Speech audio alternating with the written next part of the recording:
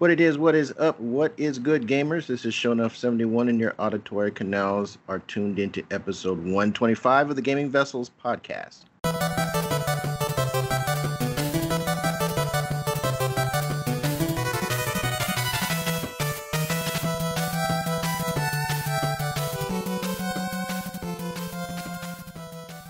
And as usual, I am not in the digital studio alone. Along with me, I've got my partners in crime. First on deck, we got Dez, a.k.a. the Bay Area Terror, a.k.a. the High Res Hater, a.k.a. Cat Daddy, a.k.a. Gamer Stepdaddy. What's going on, brother? Not much. Just happy to be here on this really warm Memorial Day. I really hope that it is warm where you are, because it is warm where we are. So, it's hot. Yeah, it's not warm. It is hot. It's definitely hot. But I do hope that you are having a fantastic holiday, and are enjoying this time with your loved ones if you're able to. So yeah, it's been great. Indeed, indeed. And of course, our show is a no-go without Trader Joe, a.k.a. the Food Max of Gaming, who will maximize your gaming dollar. What's going on, dude? Just hunkering down with this heat, man. It's like I made sure to take my dogs out for a walk early in the morning, and got in, and I'm hunkering down. All the windows are closed, no lights are on, and AC's going. So, hopefully it'll stay cool in these next 3-4 days until things kind of calm down. But, summer is summer, so. Indeed. Summer gets hot. It gets hot. Yeah. So, and before we get into the main body of our podcast, I just want to let our listeners know that we did a little WCW WWE invasion recently. We were all a part of Gamer Hubs or GH Radio. Yeah, no Gamer Husbands anymore. Yeah, they're not Gamer Husbands. They're GH Radio. So. I know there's a little bit of cross listenership between our two podcasts, considering that one of our hosts is a consistent participant, that being Trader Joe over there with GH Radio. But just in case you have not checked out that podcast, you guys are in like 500 and something or 600? No. We just recorded 659. 659. There you go. Yes. Been at it for a while. So just want for our listeners who may not have heard of GH Radio or maybe haven't checked in at GH Radio for a while, give it a listen. We filled in with one of the hosts. The two of the regular hosts were out, so we did our little WCW invasion and helped them out. So it was fun. It was a lot of fun. Yeah, a lot of the stuff that, we'll talk about later in news, but a lot of the stuff we hit upon on that show, so we're not going to do like a sequel or a repeat of that. So a lot of the stuff we talked about, because that show kind of tends to be more news focused because it leads off with news. And so we talked about the Switch Pro, possibly being unveiled, the new portable PC from Valve. Talked about Borderlands 3 and the crossplay controversy, along with, of course, PC and PlayStation again. So, by all means, go and check it out. Oh, yeah, Desmond did bring up to the table, too, an interesting article from the LA Times regarding, parents raising their kids through video games and just like, and how the pandemic kind of how it came in and was kind of like altering family structures and stuff, and parents, coming together with their kids regarding like Roblox and Minecraft and stuff. It's a pretty good read, and we dissected it a bit in the show as well. It was a lot of fun. Yeah, Chris always tries to bring intellectual conversation when he's not talking about Xbox. So yeah. So, but it was good. It was good to see how the other half lives. Yeah, indeed. So, just a reminder for folks to check out that podcast if you want to, and if you've been away from GH Radio for a while, to get reacquainted with this new batch of hosts. I'm sure you'll be very well informed and entertained over there. So, give them a shot. Check them out. So, back to our regular scheduled program. as always, first topic on the docket is going to be the playlist.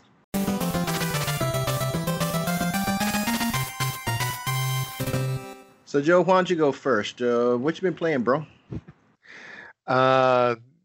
If you've been listening to the show the last few episodes, at least, it's all just been Monster Hunter Rise, and that's it. So I've been pretty enthused about it. I've been blowing through the content. Obviously, I'm still at Hunter rank 7 as far as on the hub, but for the village quest, I pretty much have went in and completed all the village quests. I think from the last time I went in and I got all the side quests all taken care of, so I got the 3 submarines and everything I could possibly do I've done. I've thought about going in and trying to find the old relics, like even, I haven't resorted to like pulling up a map or anything, but it just seems like I want to get every little morsel. It's like I'm eating a wonderful piece of fried chicken and I just want to get every little last morsel off the bone, basically, is how I've been wrong with that.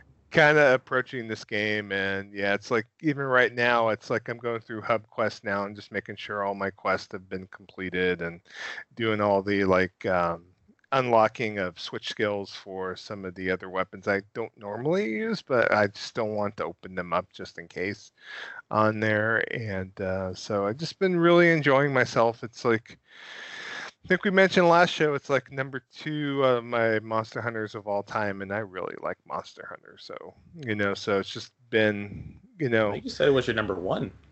It was my number 2. No, Monster Hunter 3 Ultimate's my favorite. Oh yeah, forgot about that one. Yeah, it's all good. But yeah, so it's just been fun. I mean, I think I mentioned to Desmond yesterday that I feel like I'm kind of reaching my breaking point, but I feel like I'm there, but I haven't really reached it in finality. So I mean, I'm still enjoying myself quite a bit, enough so where I'm not playing any PlayStation 5. I am not firing up any Xbox consoles, and or I haven't played any PC games since playing the Phantasy Star Online 2 New Genesis beta. So I'm in it to win it. So since I'm talking about Monster Hunter, I'm sure it's probably on both of your guys' lists. So anything to add as far as your adventures in Monster Hunter Rise this past week?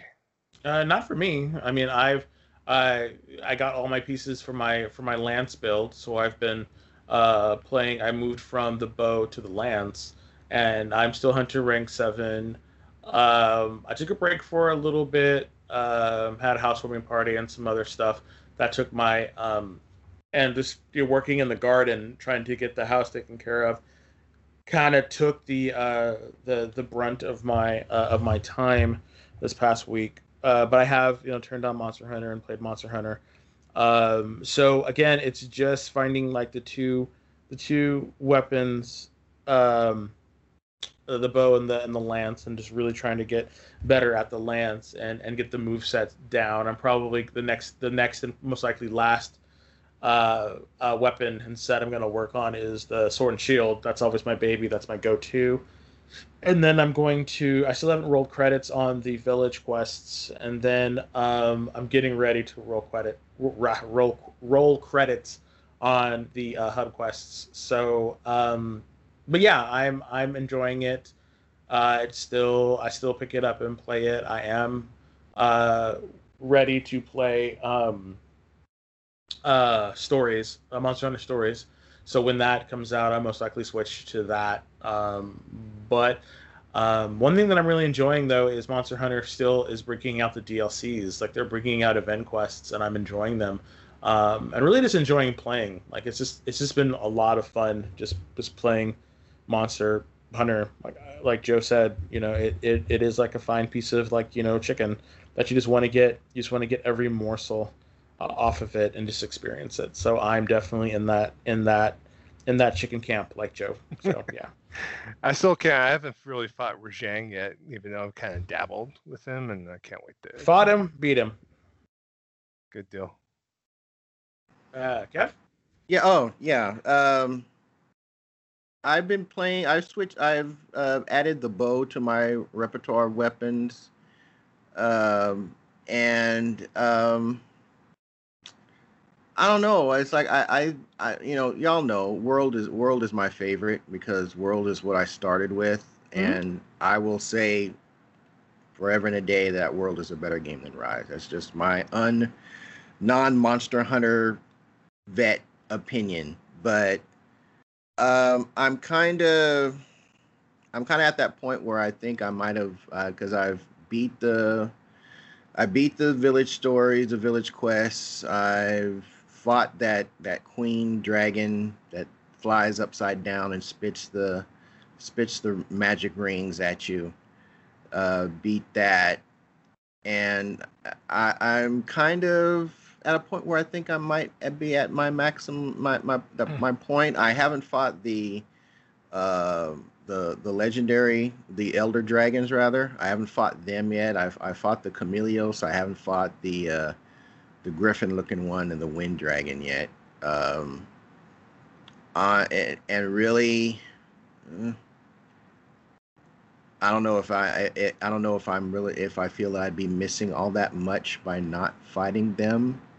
From their armor sets are supposed to be really good, or at least the griffin, the fire griffin. I can't remember the names of all these monsters, but the griffin looking one supposedly has a good set for great sword, and I guess there's another one of the other ones supposed to have a good set for bow. But I've looked into kind of like the meta builds for bow, and I just don't think I'm going to be in. I'm not going to grind like I did in World and for all that. I'm going to mess around with bow a little bit where, if members of our community are playing, but I'm kind of starting to dial back on my Monster Huntering and starting to play some other games now. So I feel I've got my money's worth out of the game. I'm still going to keep it, but yeah, I'm not hanging up my bow and my great sword yet, but it's going to be sheathed probably a little bit more often than not. And like I've said, it's been a great time, a great way to play and communicate with my little nephew, EJ. That's the reason why I came back. So I guess as long as he's playing and guys in the community are playing it, I'll still dip back in, but I'm ready to move on to some other stuff. All right. Well, that's all I've been playing. So I don't know, Kev, if you want to talk about what else you've been playing besides Rise, and then we'll circle back to Desmond when you're done. All right. I've been playing. Well, I've been playing Resident Evil 8, and I wrapped up the Lady Dimitrescu, however you pronounce that name. I wrapped up her scenario, and I'm moving on, I think, to the Lycan, because you fight several. They call themselves lords. So I've dealt with the first lord, which is Lady Dimitrescu and her daughters, and I've moved on. I think I'm moving on to the Lycan lord, and I don't remember his name right now, but that game is fantastic. One tip that I will say, because money is crucial if you want to you find weapons too, but if you want to buy upgrades for your weapons, namely like recipes so you can forge ammo, upgraded sights, triggers, ammo capacity, every area where you are inside of something, be it a cave or whether you're in a structure, check the ceilings and walls and look for little sparkling dots, and you'll be able to tell what they are. And if you shoot them, you will shoot crystals out of those walls. That is the primary way that you get your money, your currency. That and fighting enemies, which in this game you're really kind of forced to deal with them as they come at you. I guess you could play the runaway game, but you're missing out on currency if you don't engage all the enemies that come towards you. So having a blast with that. Also played the Crimson Nexus demo. and that game is legit. I had some questions, in the lead up to this game's release, and I can't remember what its release date is right now, but played the demo. It started out on the Xbox, and since I'm Xboxless, I had to wait till it got to the PlayStation. Basically, it's Devil May Cry with telekinetic finishers, and that's really the best way to describe it. You work with a team of three other members in your squad, and you can basically borrow their abilities by hitting the R1 and a face button to correspond to each character's main attribute, and you can link that attribute to your own skill set. So we're talking about adding finishers to combos. That means traversing certain areas of the environment that you can't get to otherwise without borrowing some squad mates' powers. There's going to be some RPG elements in which you have to build bonds.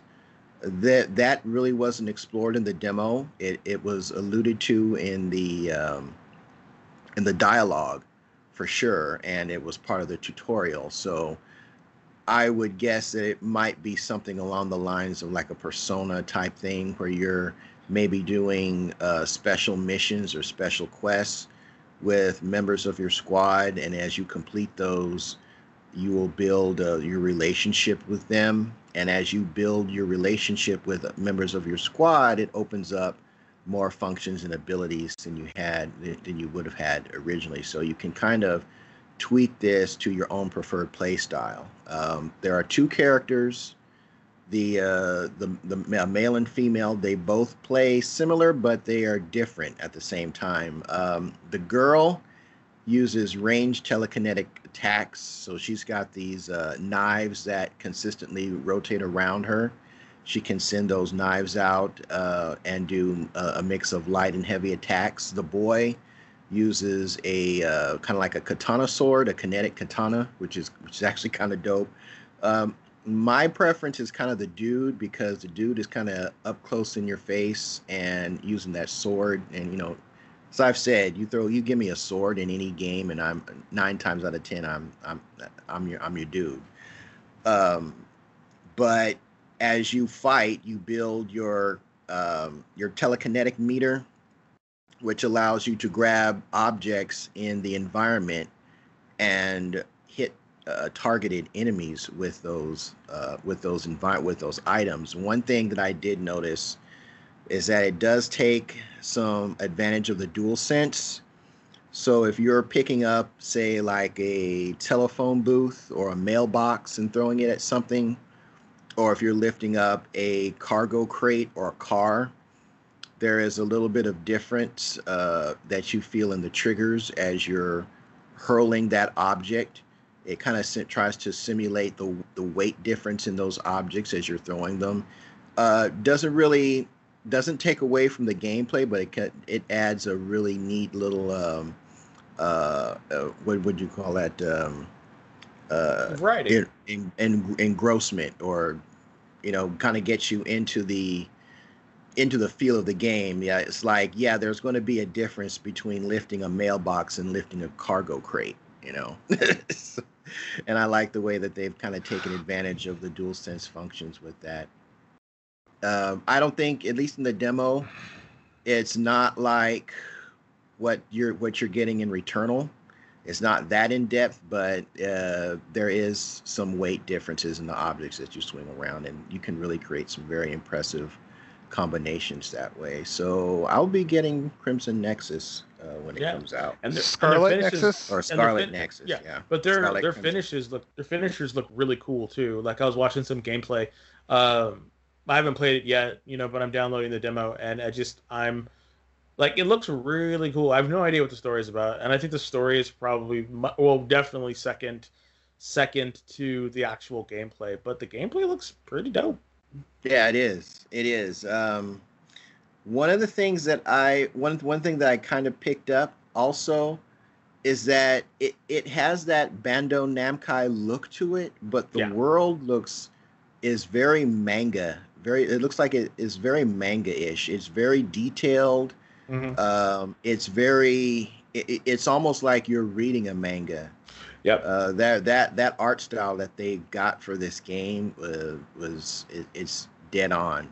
And they're making an anime for it too, so it'll be coming out as well. I'm not surprised. Not surprised. Yeah. Given the way. Given that. So, but yeah, that's what I've been playing. So I'm sorry. So for me, I've been playing, like I said, Monster Hunter Rise, and then I've also been playing Biomutant, and Biomutant's been a mixed bag. I don't know what really to say about Biomutant. The reviews are all over the place. I don't think it's a bad game. I think it's far from a bad game. It's just, I don't know. It's just a very quirky game. Like, there's nothing fundamentally wrong with it. You know, it's kind of easy. I never felt that the combat was really hard. There are like multiple different playstyles, at least 3 that you can utilize in the game, from ranged to melee to unarmed combat to psychokinesis type powers. I think this game fell victim to the buffet concept, and I think the people that made the game, the 20 people that made the game, were very ambitious, and I will never fault a creator, you know, from being ambitious. They turned out a good game. It's just, it's a little muddy because it seems like everything is a little half baked. Like, the gunplay is good, but it could be better.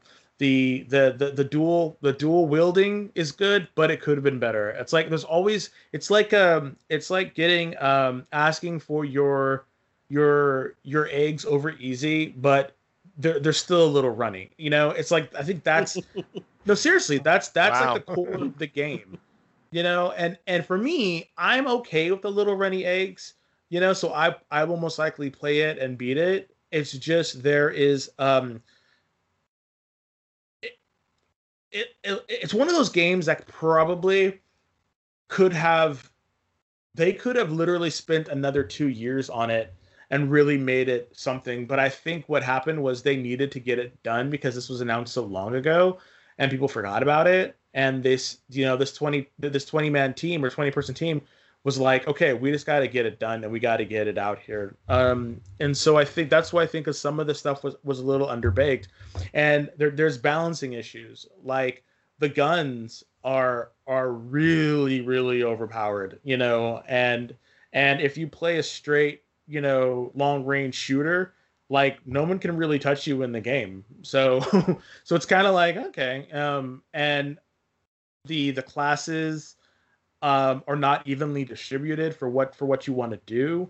I think that's kind of cool because there's no clear indication of who you need to play. Like, this character is this character, like, or this type of character. This character is your melee character, you know. Except for one, and this is the most egregious and annoying thing that happened in this game, and that is the mercenary class.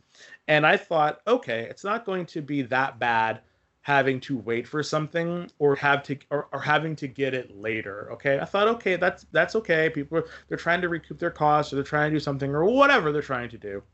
The problem is that mercenary class is bar none the best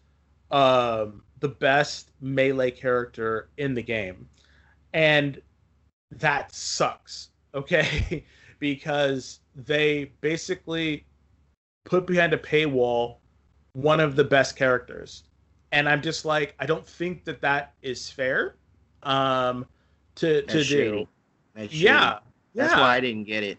I thought, okay, it's not, because I didn't think it was going to be like this. Honestly, I didn't think that they were going to lock off one of the best characters. And so then I'm started to play the game, and I'm making my builds, and I'm thinking, okay, so I restarted the game like 3 or 4 times, playing different builds to see which one I really liked. And the melee component is really fun in the game, really really fun. Like you really feel like you're like this Bruce Lee rabbit or aardvark or whatever the hell it is, little critter. But in the back of my mind, it's like I'll never hit as hard as the mercenary, or I'll never bottom out my DPS unless I play the mercenary. And then even the guides that I read, or the builds that I read, say that, like they're full on, like, you could build a character that's just as good with this character if you want, but if you're a min-maxer, or if you really want to feel powerful, you really should use this character, and I'm just, or this class. And I'm just like, wow, that's like, I'm all for, locking stuff behind paywalls if it's just like a cosmetic, or if it's just something to make you look cooler. But to actually pull out a real person, and then have people build guides about it, saying like, this is the person you need to play if you really want to do this. And it's just like, ugh, that doesn't feel good as a champion of this game. And then people will say, well, then buy this and get it. And I'm like, well, that's not really, in my budget, or really a real reason why it should be behind a paywall. So that's just something that I really thought was a really bad move on their part. And I'm probably most likely not going to buy the DLC when it comes out, because I just don't want to support that. And I'm just going to play the game as I can, because again, the game is not terribly hard. So you can make a melee or with another class work. You totally can. It's just having that locked away is just very annoying. So I'm most likely not going to buy that. I don't want to say in protest, because that gets thrown around a lot, just because I just don't feel it's right. So I'll play the game, because overall I think the game is good, a little half baked. I hope that this gives them enough ability to go on to build another game that more realizes their vision, because this one just isn't it. Like it's like, maybe, I really want to say it's maybe like 20-50 steps away from greatness. So, but I would recommend playing it, or buying it on a sale and playing it that way. Or maybe if the DLC comes out and it's like 50% off, or it's even cheaper, maybe I'll take it. I'll do it. But at this point, I'm just not gonna put my money on that. So, but other than that, not a bad game. I was going to say, Desmond, I think when I was researching this for news a while ago, that the mercenary class actually is going to be something that I think they might release to the entirety of the Biomutant community for free, possibly. Well, I hope so, because that would really be a lot better move and show a lot better goodwill, because at this point, it's just like... It literally changes how you play for my opinion, it literally changes how you play the game. Like, it gives you a level of attack and survivability that is just not, well, definitely attack, that just isn't, present in the game as it stands now. So yeah, we'll talk about news, because there's a news story, because they are working on patching this game, and it's be interesting talk about how they're approaching it as well. So we'll talk about that later on the news. Yeah, so I did know that they were going to patch it and try to work on some balancing issues, because the game desperately needs balancing. But other than that, I will play it. I will see how it goes, and I'll keep you all abreast. But it's definitely much better than some other games that came out half baked. So we'll just leave it at that. So that's really all I've been playing. And then I could definitely I'm probably going to be playing the Scarlet Nexus demo and see how that is. We can talk about that a little bit more later. I think it's coming out in July, like July 20th. June 25th, I believe. I knew it was a 2 somewhere. So, but yeah, I'm sure someone's gonna pick it up out of the three of us. Probably Joe, and we'll have to wait a month to see how you play when you play it. I'll check out the demo for sure. One thing I forgot to ask Kevin, does it kind of remind you of Freedom Wars a little bit, like kind of that Sony Computer Entertainment, like Vita PSP kind of vibe a little bit? I didn't get that. You didn't get that? I didn't get that vibe because it's not it other than maybe you're kind of in a dystopian world, I guess. Gotcha. There's been some type of calamity where you've got these what they call the others that are coming in and causing all this chaos, which I'm still not in love with these flowers attacking you. With legs. Some of the designs, like the boss for the demo was kind of creative. Was kind of creative a little bit, but some of the enemies that you come across it's like literally like a variant of the what is that plant with teeth in Mario Brothers? Chomper, whatever they call it. Literally kind of a variant, a high res variant of that. And some of them fly.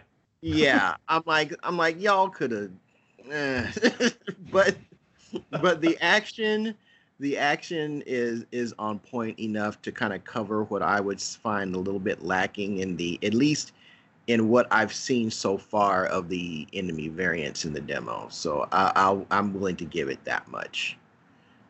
But because the gameplay is fire, it really is. Like I said, Devil May Cry with telekinetic finishers. Yeah, and there's a good possibility it might be day one on Game Pass, even though it hasn't been announced yet, because they are leading on Xbox marketing promotion with Xbox. So we'll have to see if that comes awry. But obviously, we'll definitely check it out, both me and Des, and we'll talk about it next episode. Let everyone know how it is. There is a steelbook, but only if you order from Bandai Namco, and it's like $12 in shipping costs. So I don't know if it's going to be worth it. I'm good too. No, thank you. All righty. I'm sorry. Go ahead. I was going to mention too, the anime is going to be simulcast between Japan and US and be out in Crunchyroll beginning in July. So there you go. There you go. So with that said, our next topic on our docket is going to be the main event.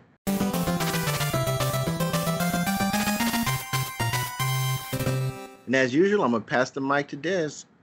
All righty, everybody. So our main event, we usually ask a question for our community, and you fantastic people, give us your opinions and your thoughts.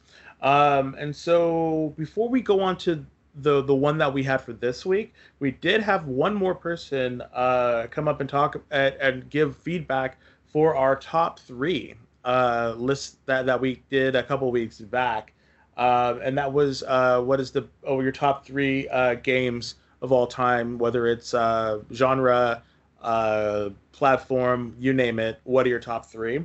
And John BT from our Discord came in and said, because I got too busy to post last time, I'm also going to post my top 3 games. And those top 3 games were, number 3 was The Last of Us. Great game. Number 2, Shadow of the Colossus. I'm very interested. I need to follow up with him about that because I wanted to see what he thought about the high res, up res version of that came out a while ago, because that kind of hurt my eyes. So I couldn't watch it. So really, it was very crazy. And then the first one was Castlevania Symphony of the Night. Fantastic game. I think that was a game that spawned a whole genre, the Metroidvanias. So I definitely have to agree with you about that Symphony of the Night. I remember playing that game and putting you got a weapon which was the cane, and you would go and stand in the beginning level of the game where you had the zombies, and the zombies would come out of the ground, and because the cane hit from behind you and in front of you, as you would go in there, you would tape your button down, and you would just auto attack, and you'd leave your system on overnight and just collect free XP.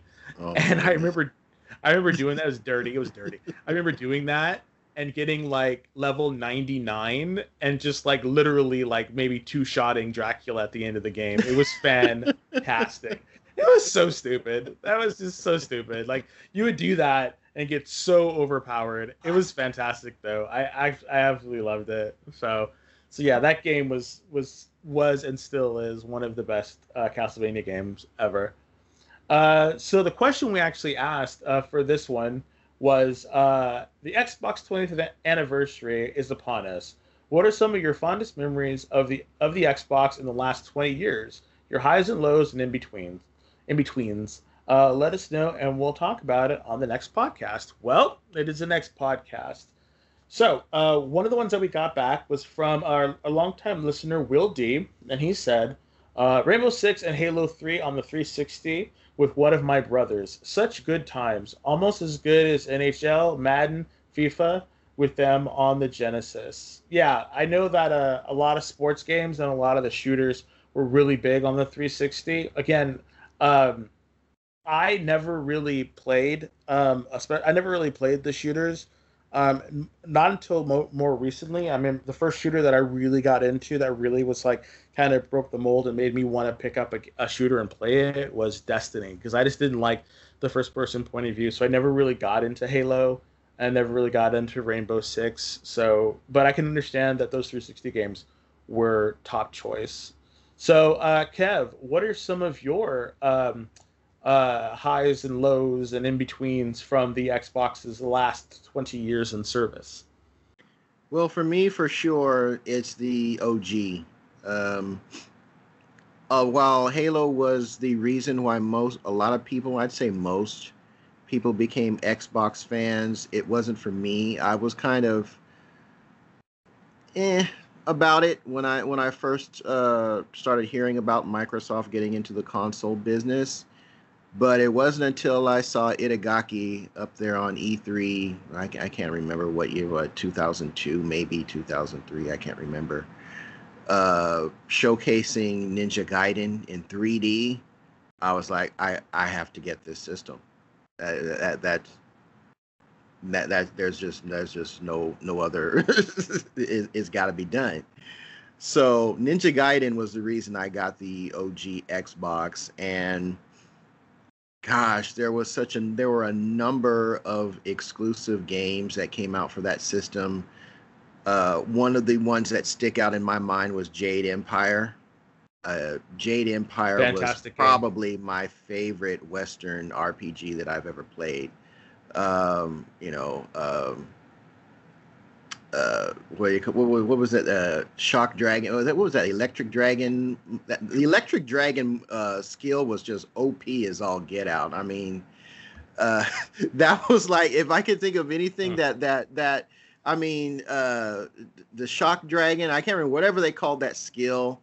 That martial art style that killed everything. Yep.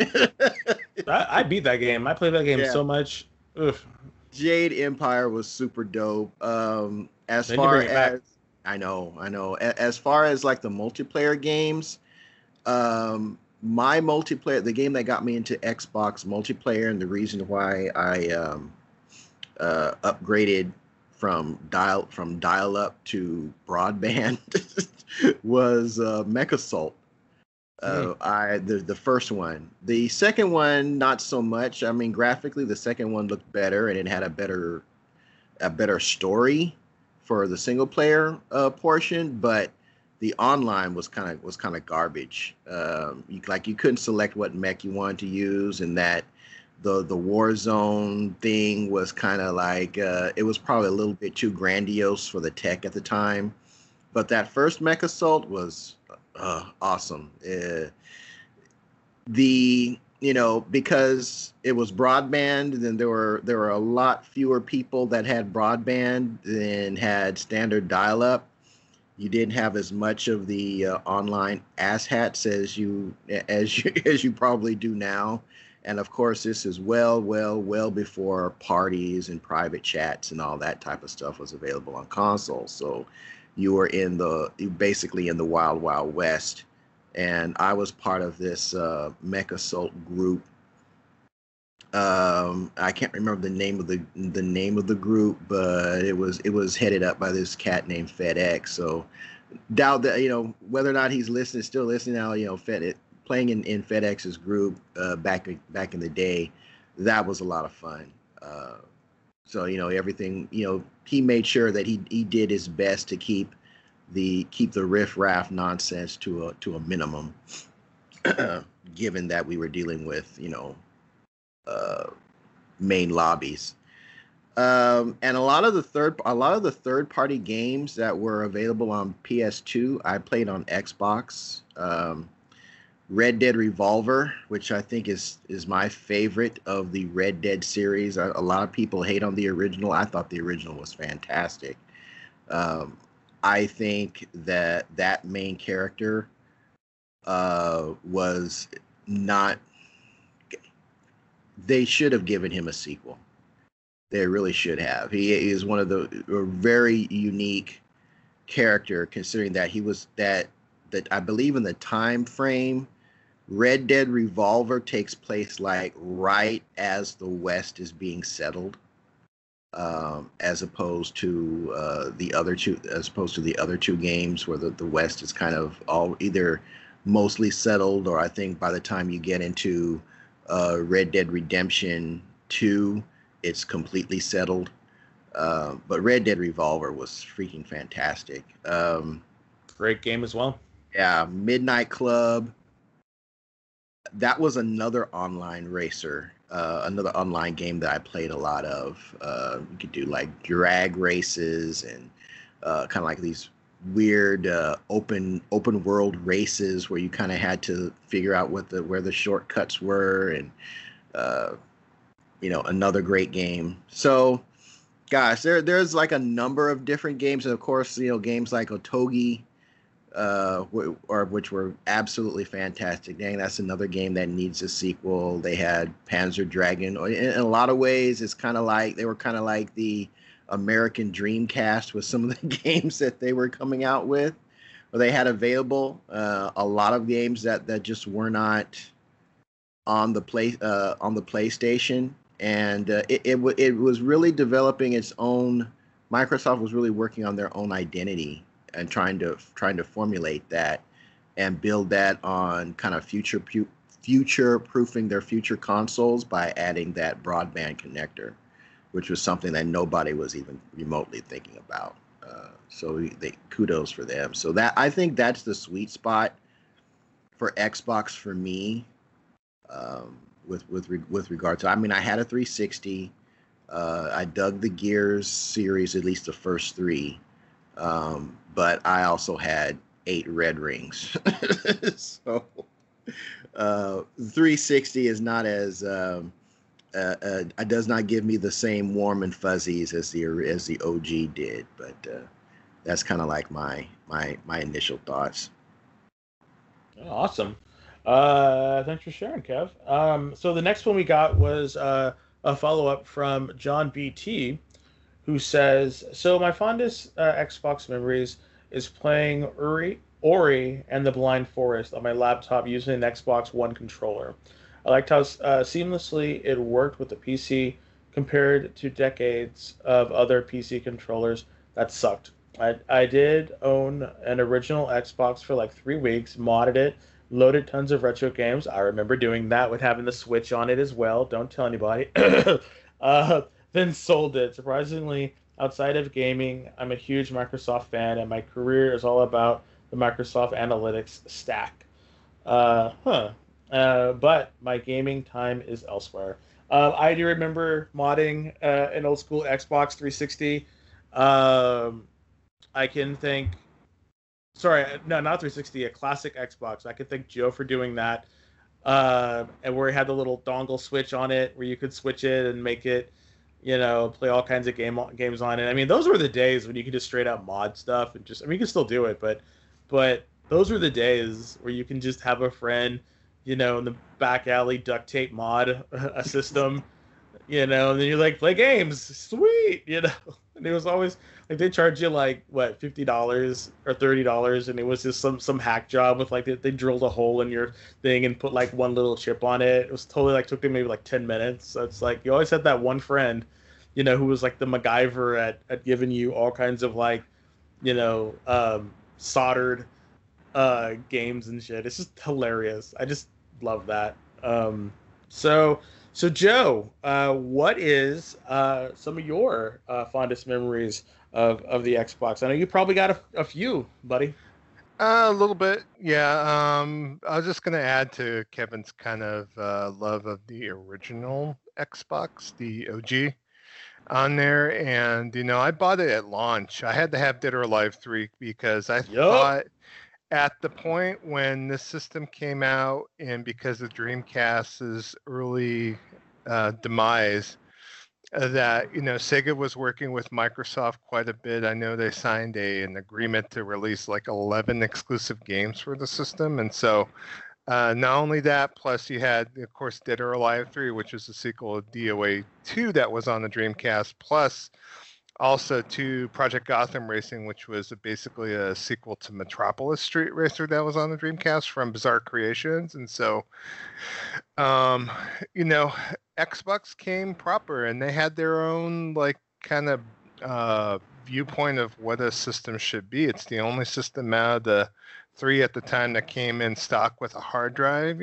so it's just like I felt that Microsoft was innovating in the space and that they really had something else to bring to the table. I was between Xbox launch, GameCube launch, and PS2 launch. I felt that the Xbox probably brought more heat on there between the three. I mean, later on, PlayStation 2 is a juggernaut, obviously, but PlayStation 2 launch was crap like Smuggler's Run and Fantavision too. So it's like, if you remember those games on that, but the bouncer.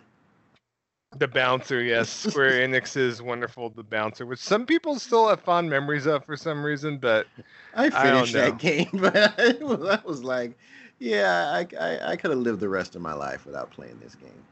It wasn't all that great. I always loved the like early 2000s where you had all these like thug brawling games like Final Fight Streetwise and like what other garbage like a 25 to Life or some other crap that I would never play. But how dare you? Those are awesome games filled with such love and. Seems like every developer just had to create a proverbial hood game, basically. A brawling game of some sort. We can get all these other people, with disposable income. Let's do it.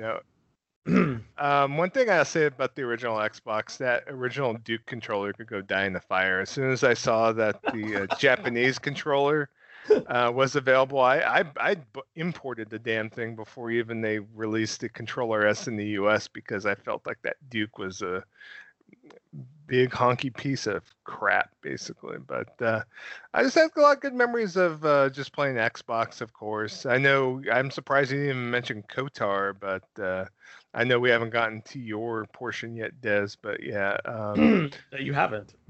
Yeah, but Fable, of course, Ninja Gaiden, I dabbled with a little bit. Togi, Midtown Madness, that cool racing game on there. So Jet Set Radio Future, of course. So I mean, and you just kind of name all the third-party games you'd prefer to play on Xbox because it ran better. Hulk Ultimate Destruction, so.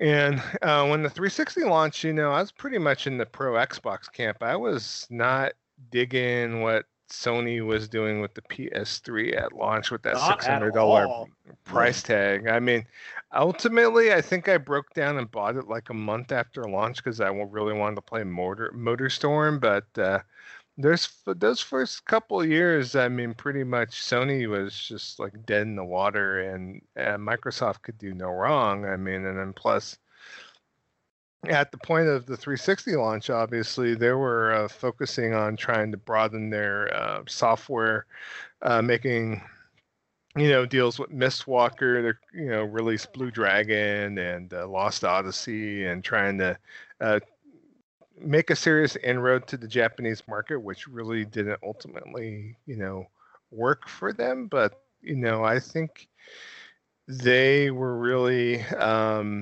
making good progress, but something happened. The Wii happened. And after the Wii happened, and after they had a change of executives at Xbox, it just seems like around 2009, 2010 is when they lost the plot. They lost the plot with all that Kinect crap and Milo and, talking about all this other gobbledygook. I don't know if you remember that one E3 where they had Itagaki in a white robe, if you remember that.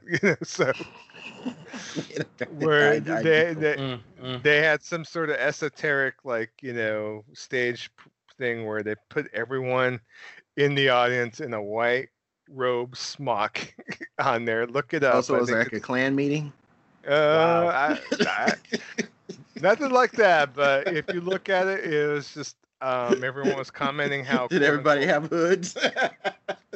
Scary. No. It was like supposed to be some big esoteric BS bullshit about the future of gaming with the Kinect and all sort of crap, and look it up. I think it's E3 2010 if I'm not mistaken. But after that, after all this Kinect adventures and the Milo, and with the Sony making the surge with the PS3 at the time with actual good games, so it's like at that point I kind of just even though Microsoft came, I had a couple red rings like you, Kev, but after getting the Xbox 360 S, that thing was rock solid on there. I think they made amends with their hardware snafus after that, but it just seemed like whatever mojo they had with the blades and Xbox Live Arcade, and remember that arcade program they had where they had a bunch of retro games in there, and you could put your own arcade machines in your thing with your little fake Mii, basically, because they copied the Mii's from the Wii, of course. High def Mii's. Yeah. They actually had joints and limbs. Yes. I still have mine. You can still see them. Yeah, I still have mine. It followed me over. Yeah. But then after that, pretty much, just at the point where Xbox went to Kinect LAN, and then with the launch of the Xbox One, I remember, I don't know if I was at your house, Kev, or not, but I remember watching the TV, the 2013 Xbox One unveil. But after I saw that, I still kind of turned that on, and that Microsoft really, hasn't really recovered from that still to this day on here. And, to me, Xbox from pretty much 2010 on has been kind of ancillary to me. It's been kind of on the side, and I could appreciate what they're doing with the Series X. I appreciate how they released the Xbox One X towards the latter portion of last console life cycle. I think they have the tech involved, the back compat stuff is all nailed down. They just need the games right now, and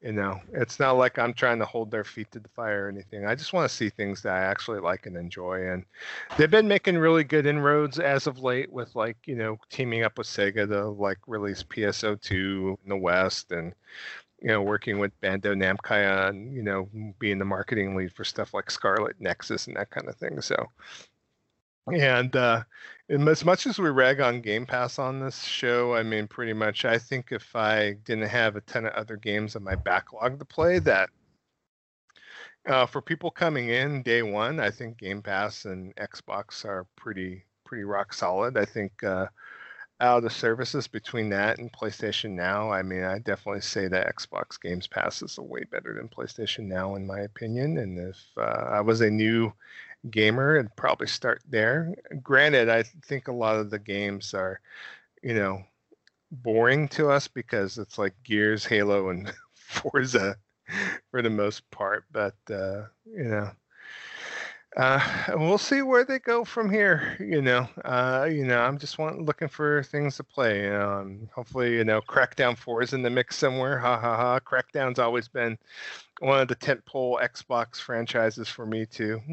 Thinking about games I've played on 360 and whatnot. But how about you, Des? What's your thing with Xbox in these last 20 years?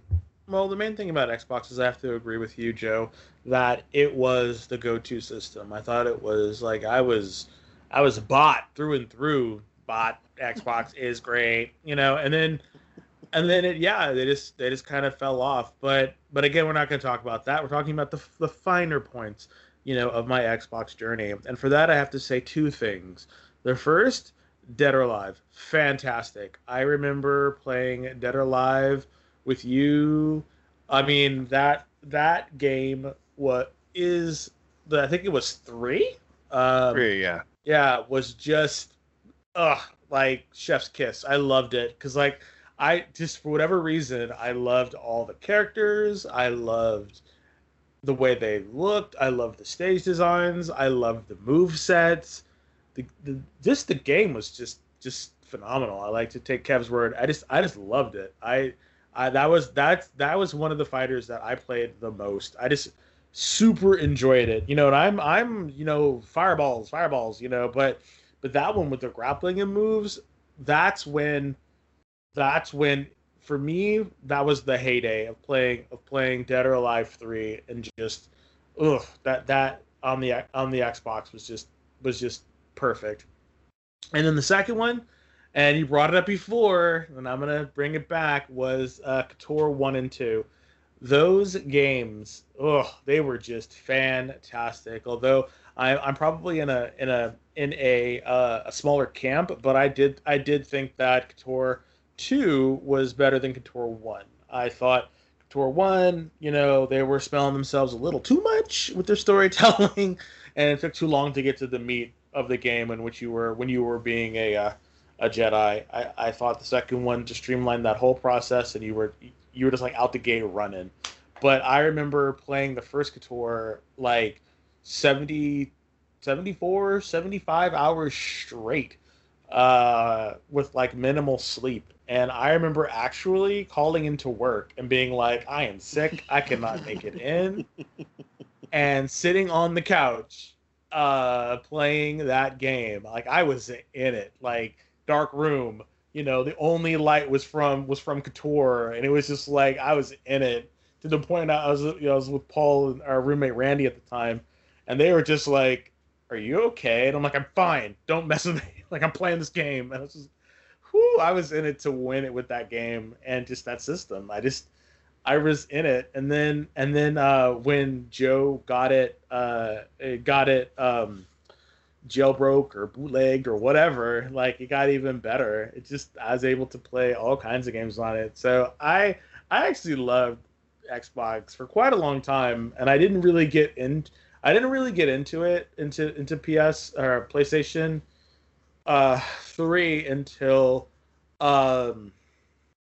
really a long time afterwards. It wasn't until Xbox really changed how they were doing games, and there really wasn't anything coming out that really like made me want to buy games for it. And it seems like Sony just had the better exclusives, and so I was just like, okay, I guess I should buy a PS3. And I think I was talking to Joe about it, and he was like, you probably want to. I think it was right when the PS3 was coming out, and I was just, or right shortly after, because I'm not an early adopter. And I was talking to Joe about it, and I think Joe was just like, well, I think Ratchet and Clank had just come out and some other games, and I was just like, okay. So I bought a PS3, and I just never looked back, and so I've hung on to Xbox, games, and and I used to buy Xbox out of brand loyalty, and then the fact that I was blessed enough to have disposable income that would allow me to be able to purchase both systems. But as the years went on, it just became PlayStation. It was the same thing with Nintendo. Like, I'd buy Nintendo systems, but like, I don't know, Nintendo's always been that kind of like, Nintendo's always been that person, that one console that you can always count on to deliver, like Nintendo's always been that sort of like, you need to pick me up, play Nintendo. Nintendo's always that warm hug saying, hey, while the other two are fighting it out, we're here for you. Come and give us a hug. With this third iteration of Mario, come on, with this 8th iteration of Zelda, come on, come home to the classics real quick. And you're like, okay, come home, and you see what's going on, at your favorite uncle's house, but you don't really see them that often. That's Nintendo. But with PlayStation and Xbox, I don't know. It just seems like I really have to agree with Joe. Like, they really kind of lost the map somewhere. Or they're truly trying to forge their own way, and I think it's good. And I think Joe really brought up a good thought when he was saying, like, if you're new to gaming and you don't have all of the baggage, and I think it is baggage that long-term, lifelong gamers have. Buying an Xbox, for your college dorm or for your kid, and then getting a service just like Netflix, just like, Hulu, and your kid has all the games that he wants to play, and you don't got to buy anything, and this kid's roughly 13, 14, 15, and all they want to play is damn near Fortnite anyway, I think that's a really easy path for entrance. So part of me can understand why they're doing that, and sometimes you have to kind of believe that sometimes consoles change their directions, and you can either decide to go with them on that journey or say thank you for the time that we've had and then go on your separate ways. Sometimes it needs to be like that. So that's why sometimes this 20th anniversary is kind of bittersweet. So I'm sitting here looking at my two Xbox consoles. I have a 360 and a Series, the Series S, last one, and I'm just looking at them and like Xbox One. Xbox One, Xbox One S. One. Yeah. I don't have a Series. But it's just like that kind of like shedding a tear. It's like, oh, but I'll always have the memories. But again, your mileage may vary with this. But we really just wanted to have a conversation. And even though we're not really full on the Xbox train right now, we can appreciate what we've had with it, and that we hope that at some point it's able to achieve its glory again. It won't be the same like they used to be. Nothing can ever go back to the way it was. But I really hope that with the acquisition of Bethesda and with Starfield coming out and some other things, like, it'll really get these longtime fans who are really get these lifelong fans excited about the system again. Yeah, I think their acquisition, especially for you, Des, of Obsidian. I mean, we're talking about like between BioWare and Obsidian. Obsidian was the developer of KOTOR 2. Yep. And I'm more excited about Obsidian than Bethesda, to be completely honest. But they just haven't shown anything that makes me super excited. So hopefully, when their RPG comes out, I'll be down and I can play it. But even still, I'll probably just end up playing it on PC. Yeah, we haven't even talked about like Morrowind and as far as Oblivion and of course Skyrim. And I know a lot of gamers out there love those series and love the Morrowind series and love the Elder Scrolls series, excuse me. But it was good for Microsoft to bring those to the forefront. Yeah. So thank you everyone who came in and spoke and gave us your fond memories of Xbox. Here's to another 20 more.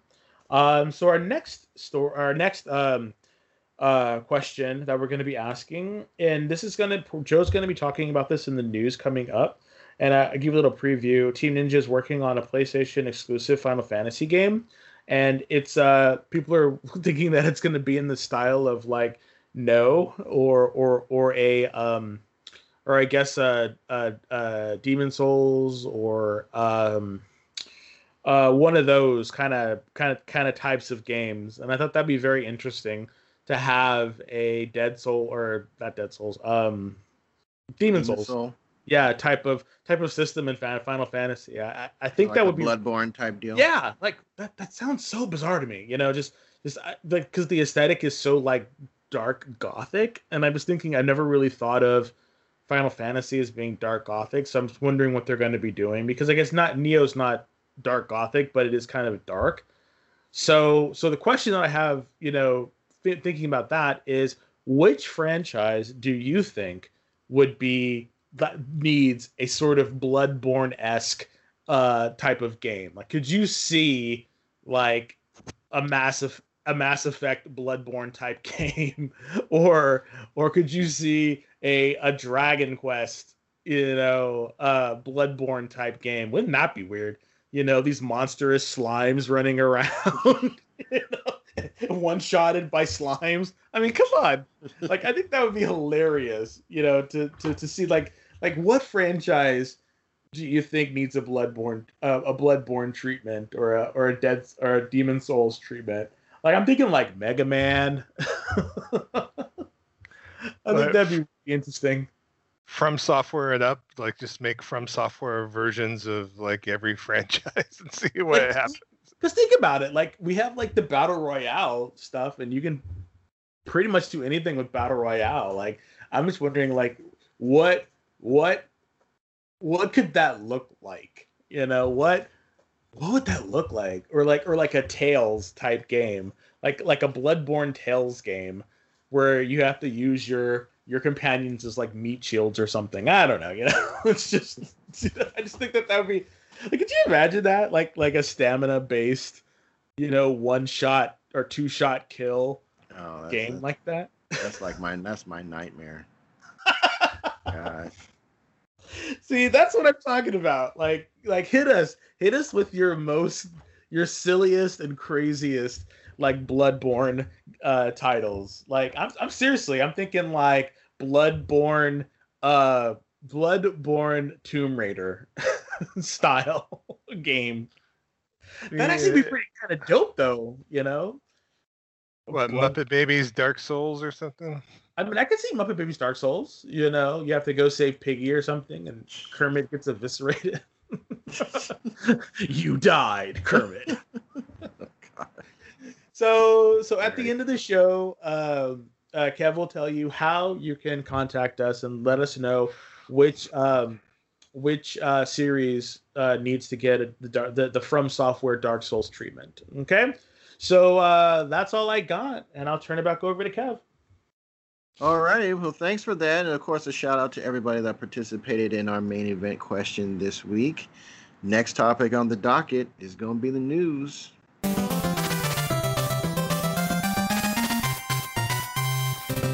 Trader Joe, you got the mic. All right, thanks, Kev. Okay, there's been a lot of news, and we touched upon at the beginning of the show. A lot of it we hit upon on GH Radio, but there were some other things that were about, and so we're about a couple of weeks away from E3, so we're getting a lot of unveilings and whatnot. And first off, Ubisoft finally let everyone know as far as what was going on with Far Cry 6. So they have a new date for the game, October 7th.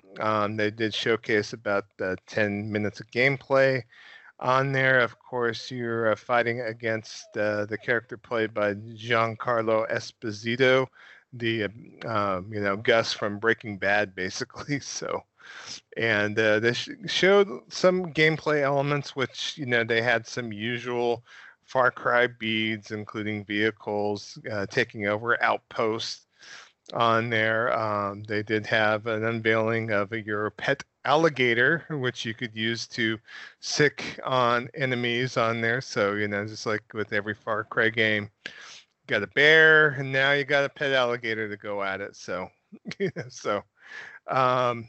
looking forward to this. I mean, at the same time, I know Far Cry just seems like Same old after a while. What do you guys think? Are you looking forward to Far Cry 6, or is this something to where you're going to be there day one?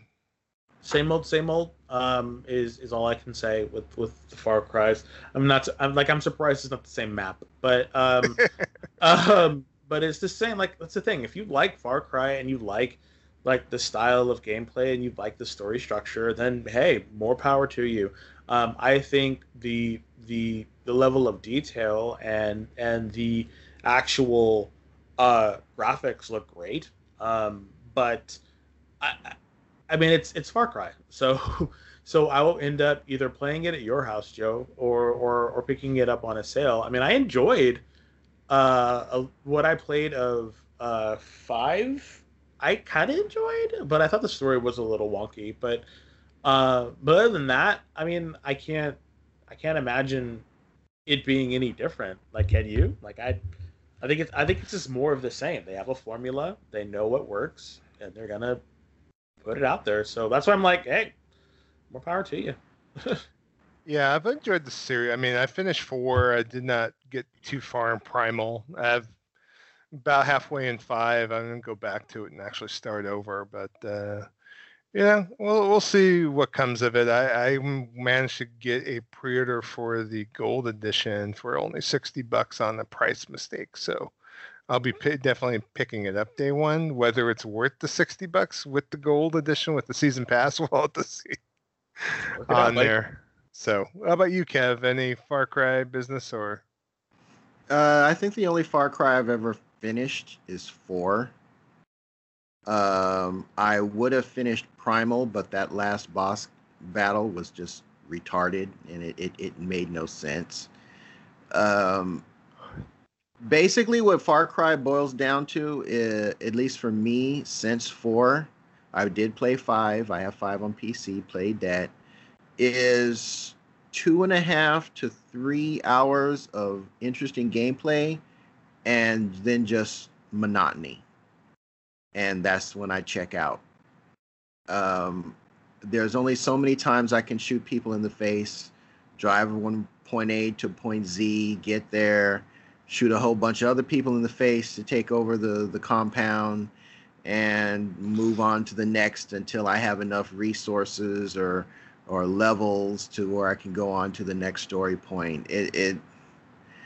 I don't know. I mean, I know there's, I mean, that formula works for a lot of people, and you know, like you said, Des, more power to you. If that's your gameplay loop that grabs you. For me, I think if I did get this game, it would probably be on a Black Friday type of deal.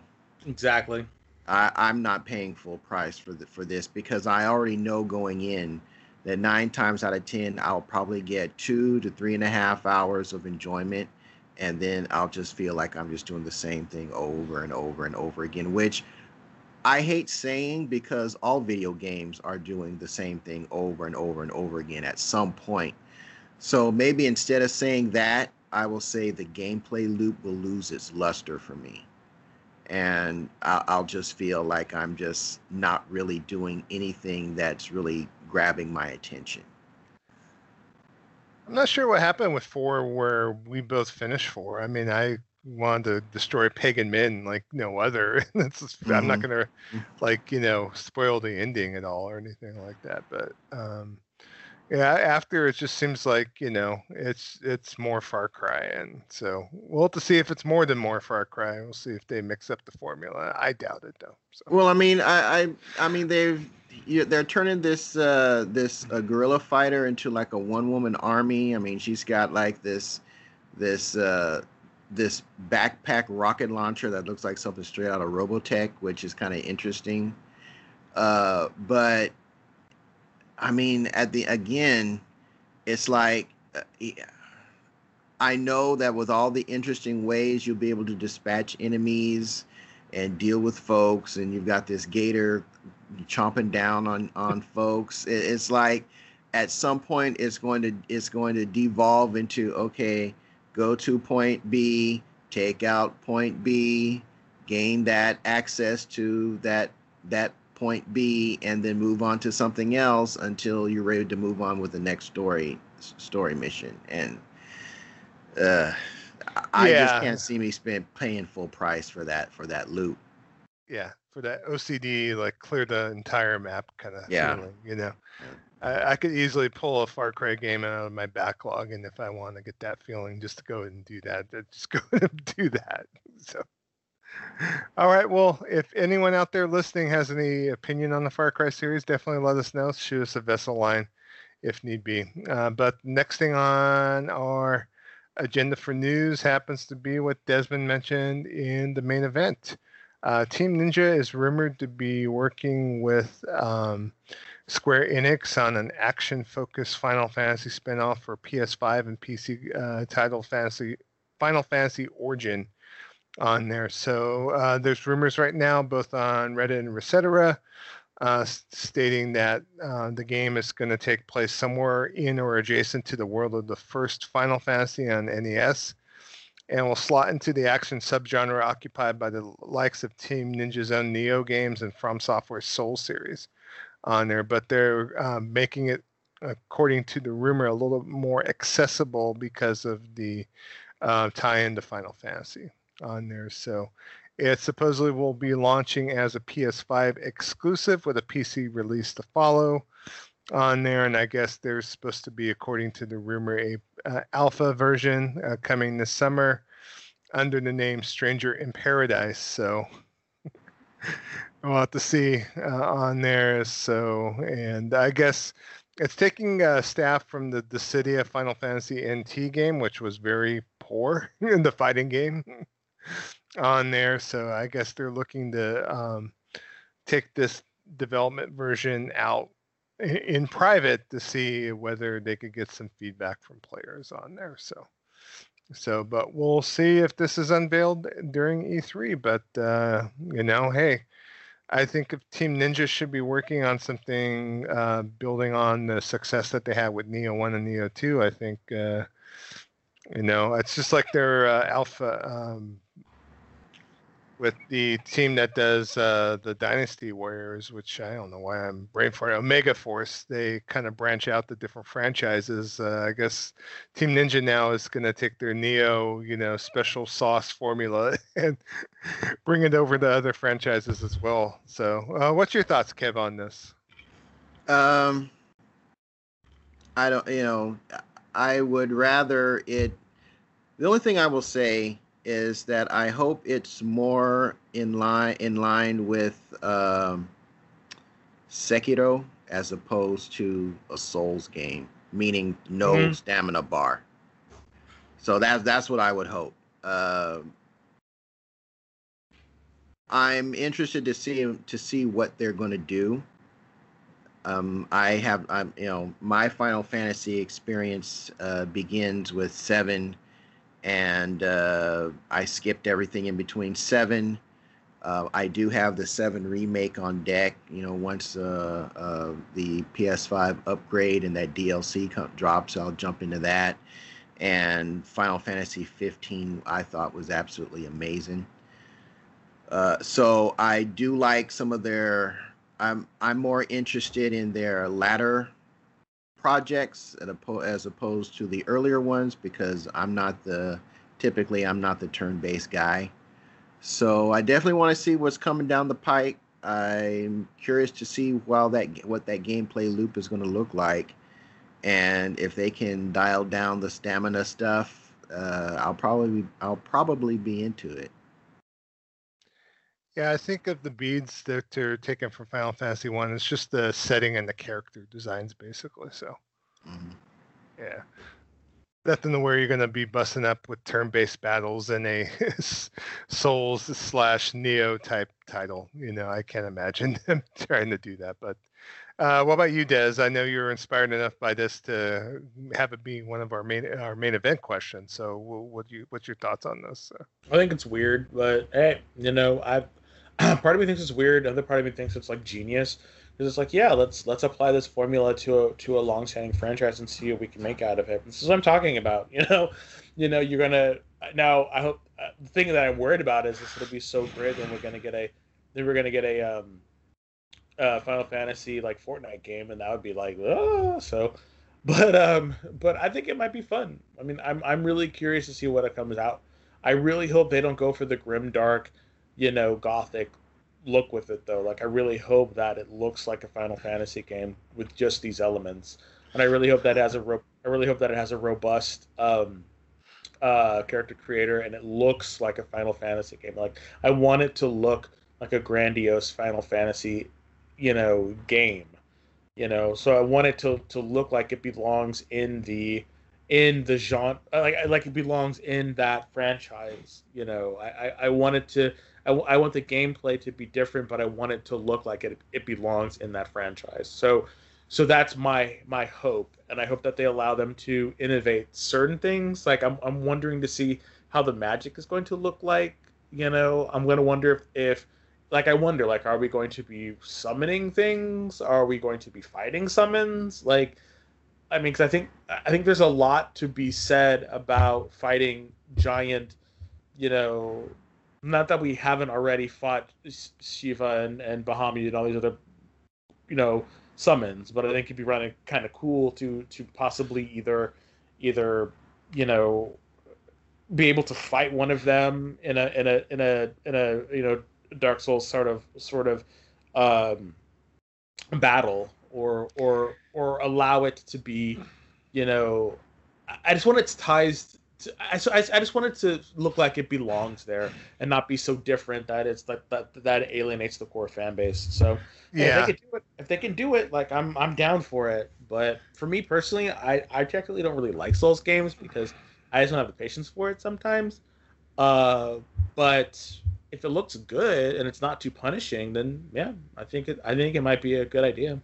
They might have tied in with the wrong Tecmo Koei or Koei Tecmo team, because I think Final Fantasy Muso would be like off the chain, I think, with all the characters involved. There you go. Final Fantasy Muso. There you go. I'm surprised they haven't done one. Has there ever been a Final Fantasy that lets you create your own character? I don't recall one.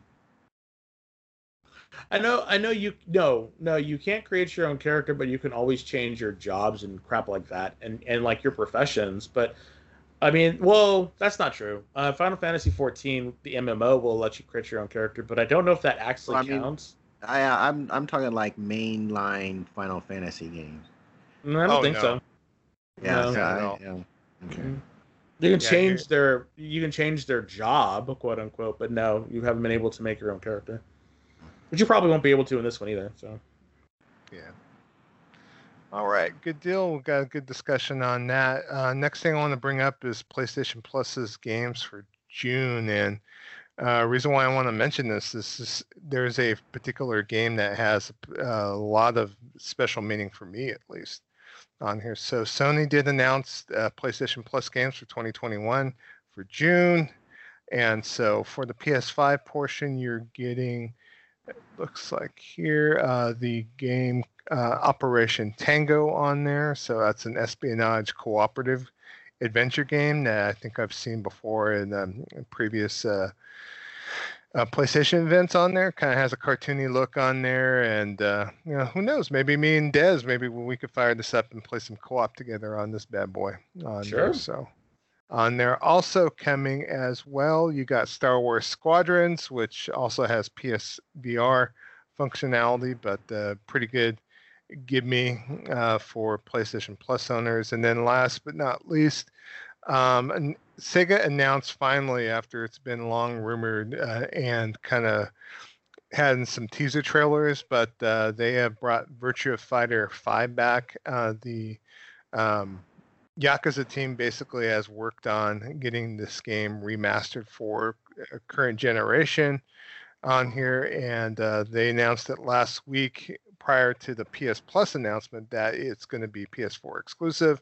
So Virtua Fighter 5 Ultimate Showdown is launching on June the 1st on there for PlayStation, and basically it's going to be a PlayStation exclusive, at least for now, on there, and it's going to be free on PlayStation Plus, so it's really good. I think there is also going to be a DLC you can pick up on launch that has like basically all of the character customizations that you'd ever want on there. One thing that the Virtua Fighter games featured in the past was a arcade mode where you could just basically just put tons of different doodads on your particular character that you main and that kind of thing. So, but this DLC is also going to include character costumes, original Virtua Fighter character models, original Virtua Fighter stages, battle UI, and background music. All 180 tracks from Virtua Fighters in the past on there.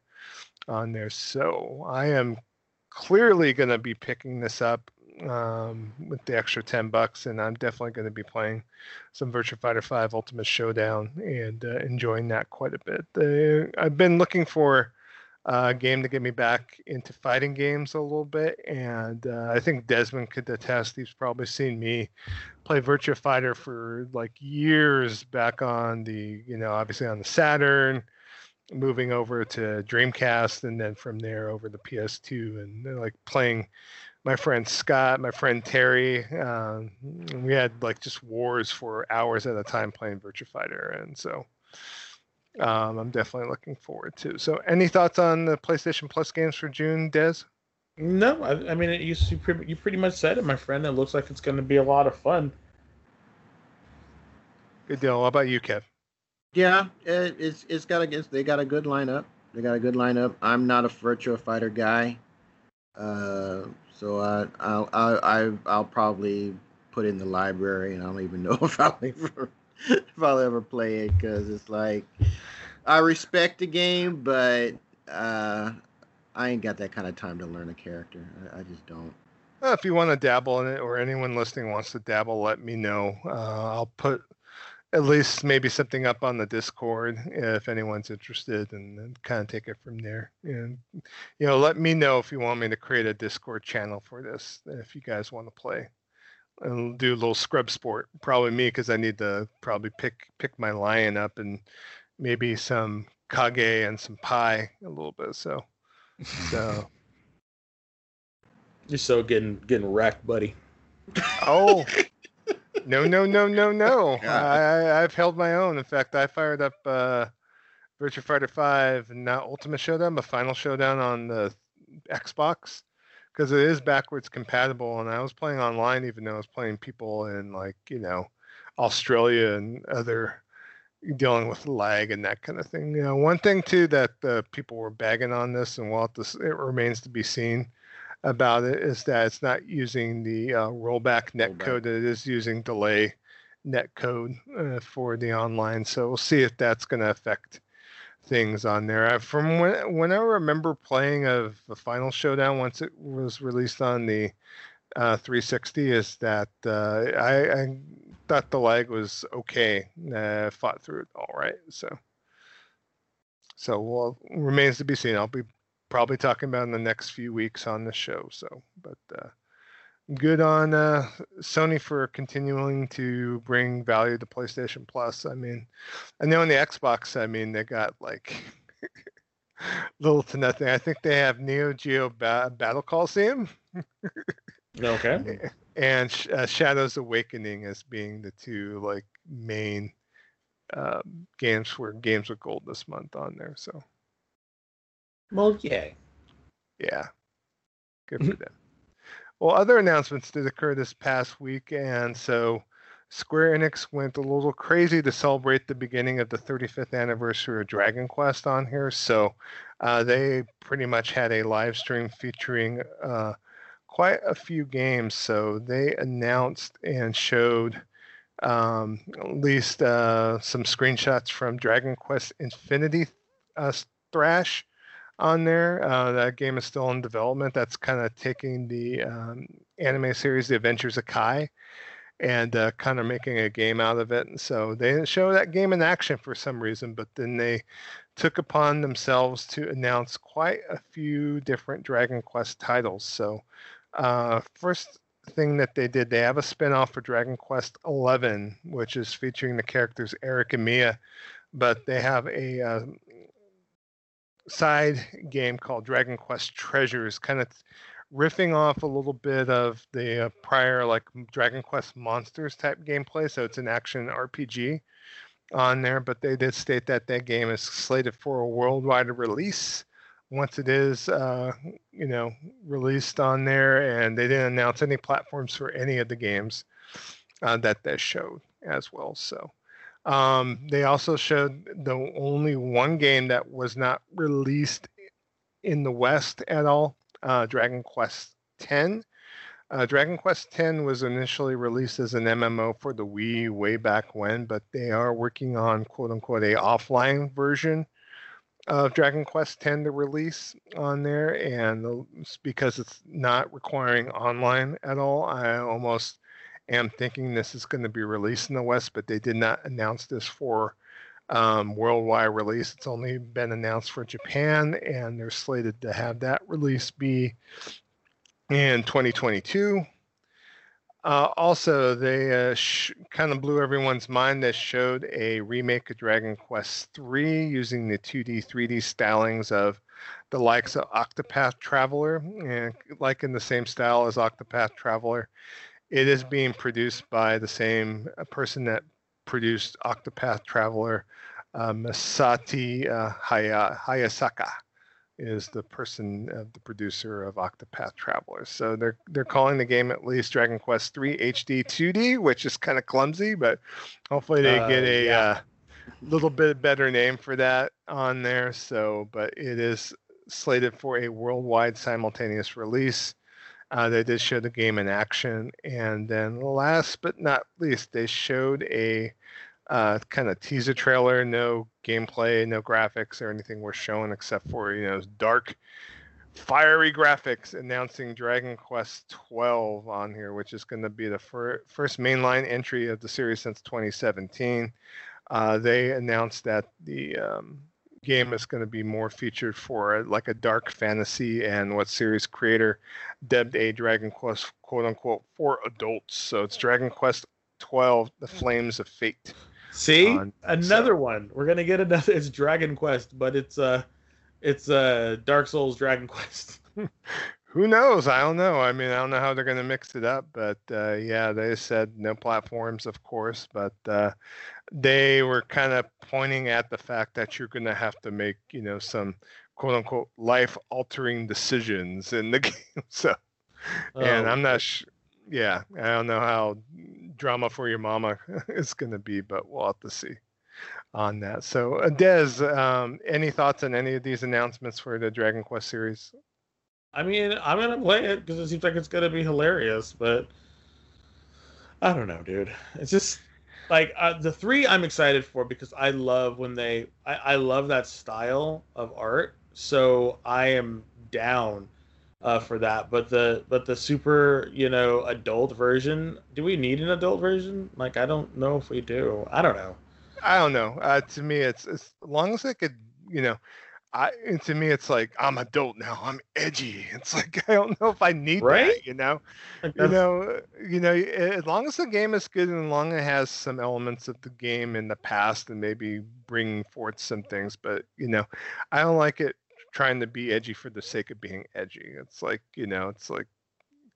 because it's like a kid trying to pretend to be an adult or something. It's like I want to see if it's grown up that it actually is mature versus being like a game that's.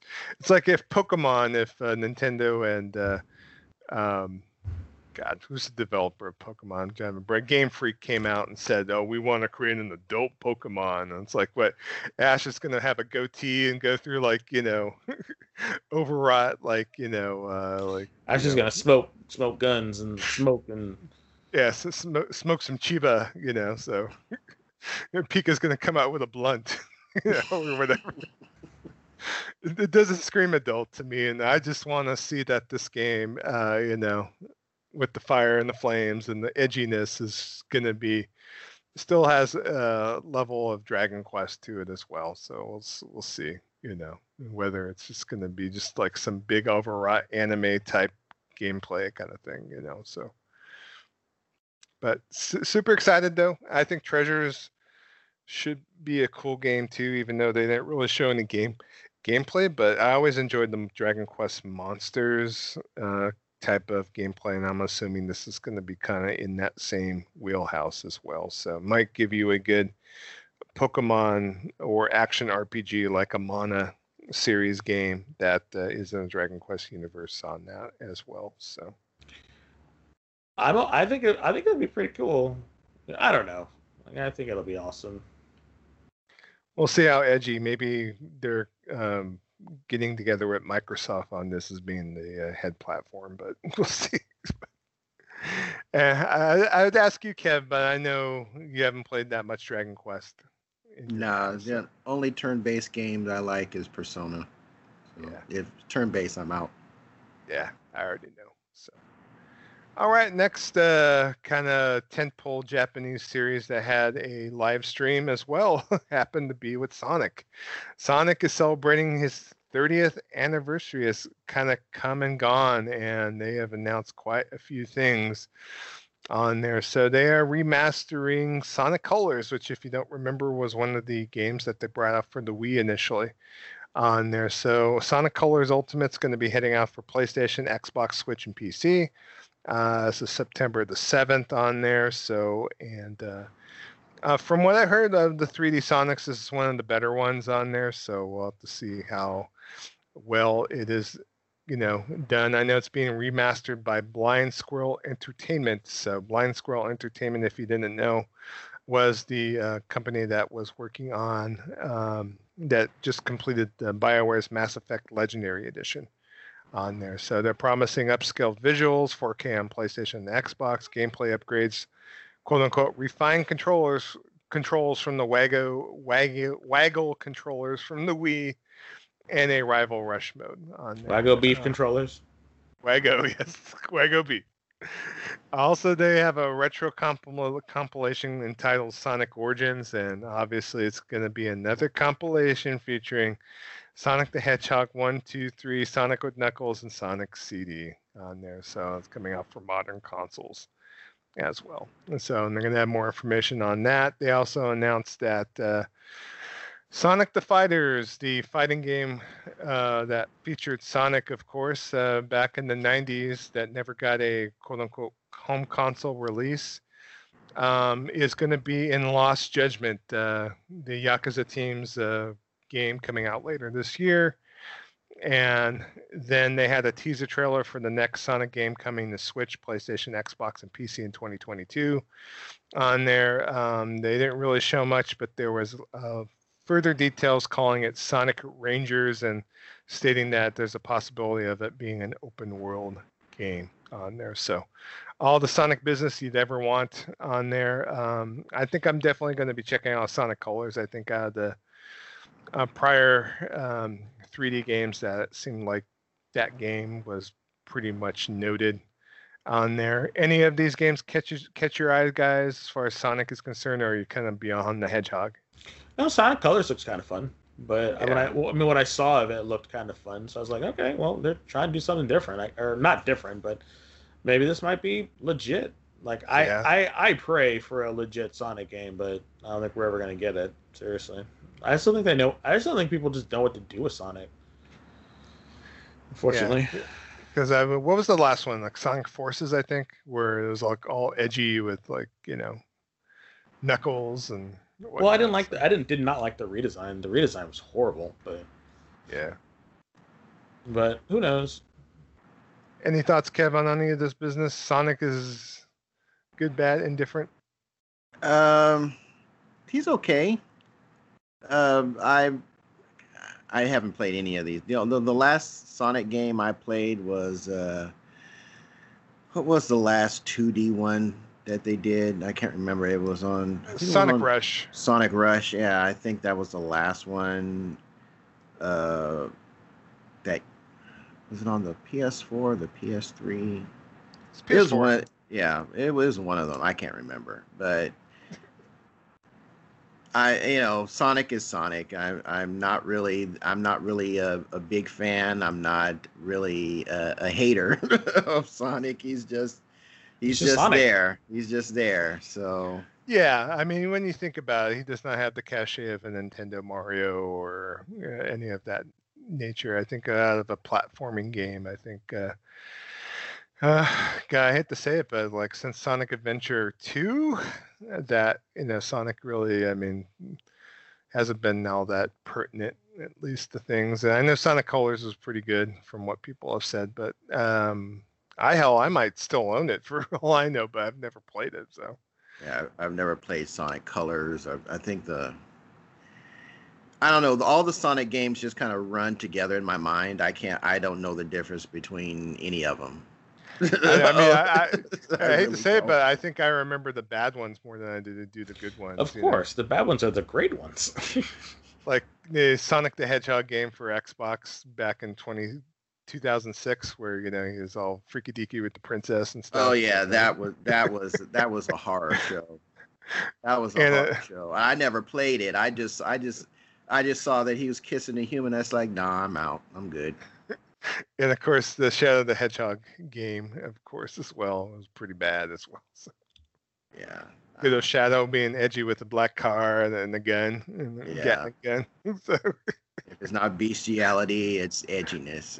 It's like, okay, we got to do something different with Sonic. It was weird. Yeah. So yeah. All right. Well. Any of you listeners, Sonic fans, let us know. School us on the Sonic series. What's good, what's bad. Let us know. If you have your furry 101, and you know the business, let us know.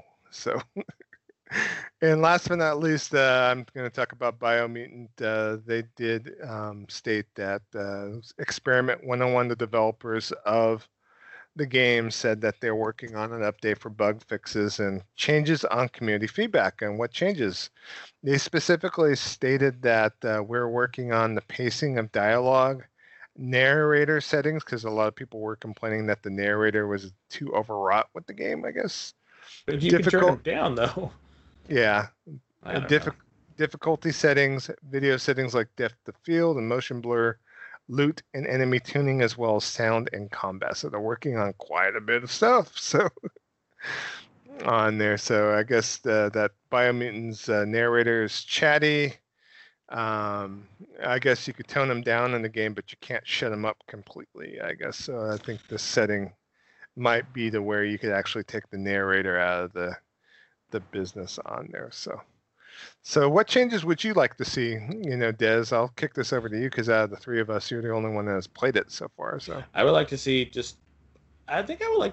more variety. I can't really say more variety because you actually get a lot of stuff in the game, which I think is really kind of cool. But I guess my main thing would be I would just like to see I don't know, like it's mostly just balancing, because that's the main thing that's really kind of bad about the game is the balancing. It's just it needs to be better balanced. It just your certain moves that you have just don't seem to do enough, and so you're constantly like, okay,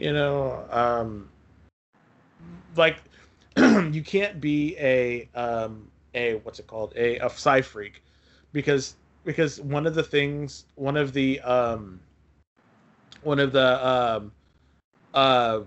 perks doesn't work.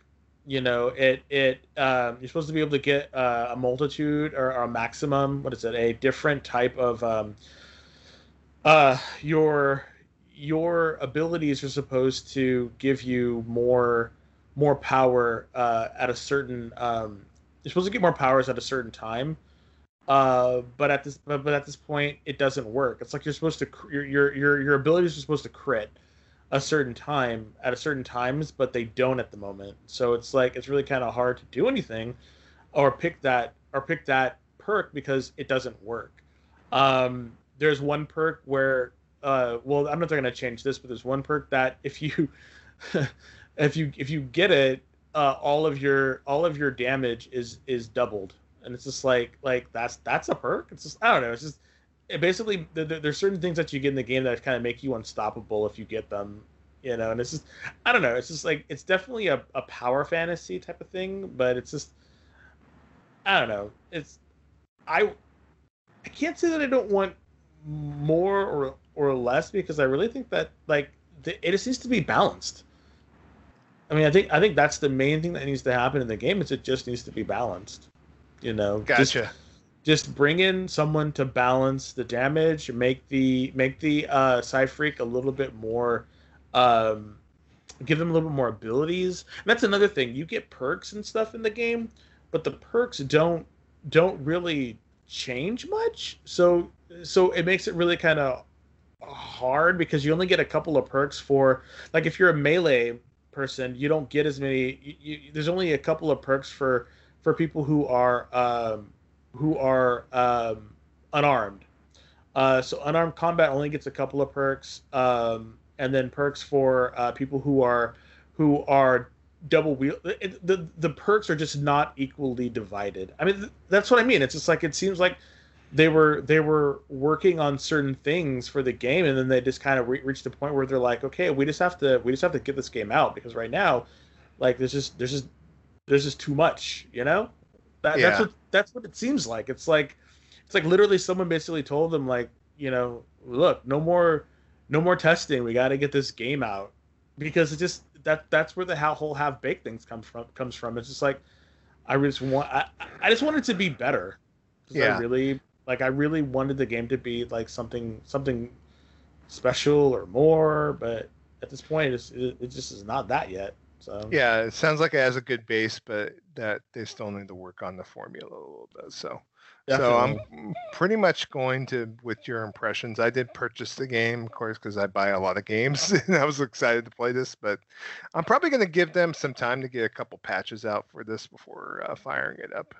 I definitely would agree with your thought about that, because right now it's not a bad game. It's just not there yet. Gotcha. You know? It's just not there yet. So take your time. Wait for a couple patches to come out. I think it's great.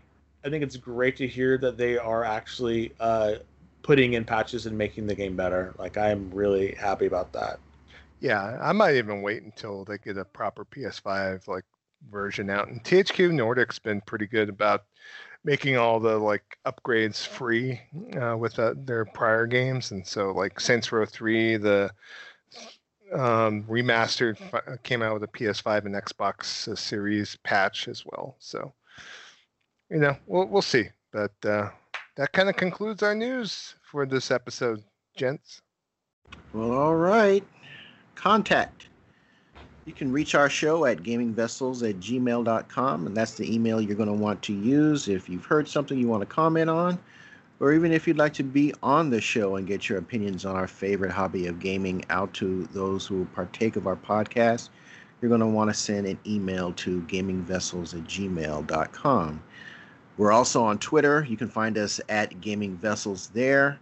And individually, we have our own social media accounts. I can be found on Twitter at Shonuff71. That's SHONUFF, the number 71. On PSN, I am Shonuff7, same spelling with the number 7. On Xbox Live, even though I don't have a console at the moment, I am Shonuff071, same spelling with 071 at the end. And on Switch, I can be located at my Switch code, which is 7658 2155-3309. And of course, I would be doing a disservice if I did not mention our Discord server. I know a lot of the content that I would normally send to Twitter is going there. We're trying to build our content, our community rather, on our Discord side of the fence, and we have great conversations. Differing opinions on gaming. Everything is always respectful and energetic. So I would encourage all of our listeners to join our Discord server. There is no prerequisite waiting period. You're not vetted. You just click the link where you'll find wherever you download your podcast, whatever aggregate service you use. You'll be able to click that Discord link. We can also find it on our Twitter page. And join up and be a part of the conversation on gaming going on there at our Discord server. So, Des, where can folks get a hold of you at? Alrighty, you can reach me on PSN and Steam at Nemotiggr, NEMOTGGR, and you can find me on Nintendo at 5280-6674 4519. And as always, please, when you send us something, tell us how you met us, or say you listen to the Gaming Vessels. You want to speak to people, not bots. Thanks. And Joe, where can people find you, buddy? Okay, well, on Twitter you can reach me at Joe Fongul, JoeFongul, forwarding contest entries and knowing both you, Des, and you, Kev, as well. So, also on PSN, I can be reached by the username Kamunagara,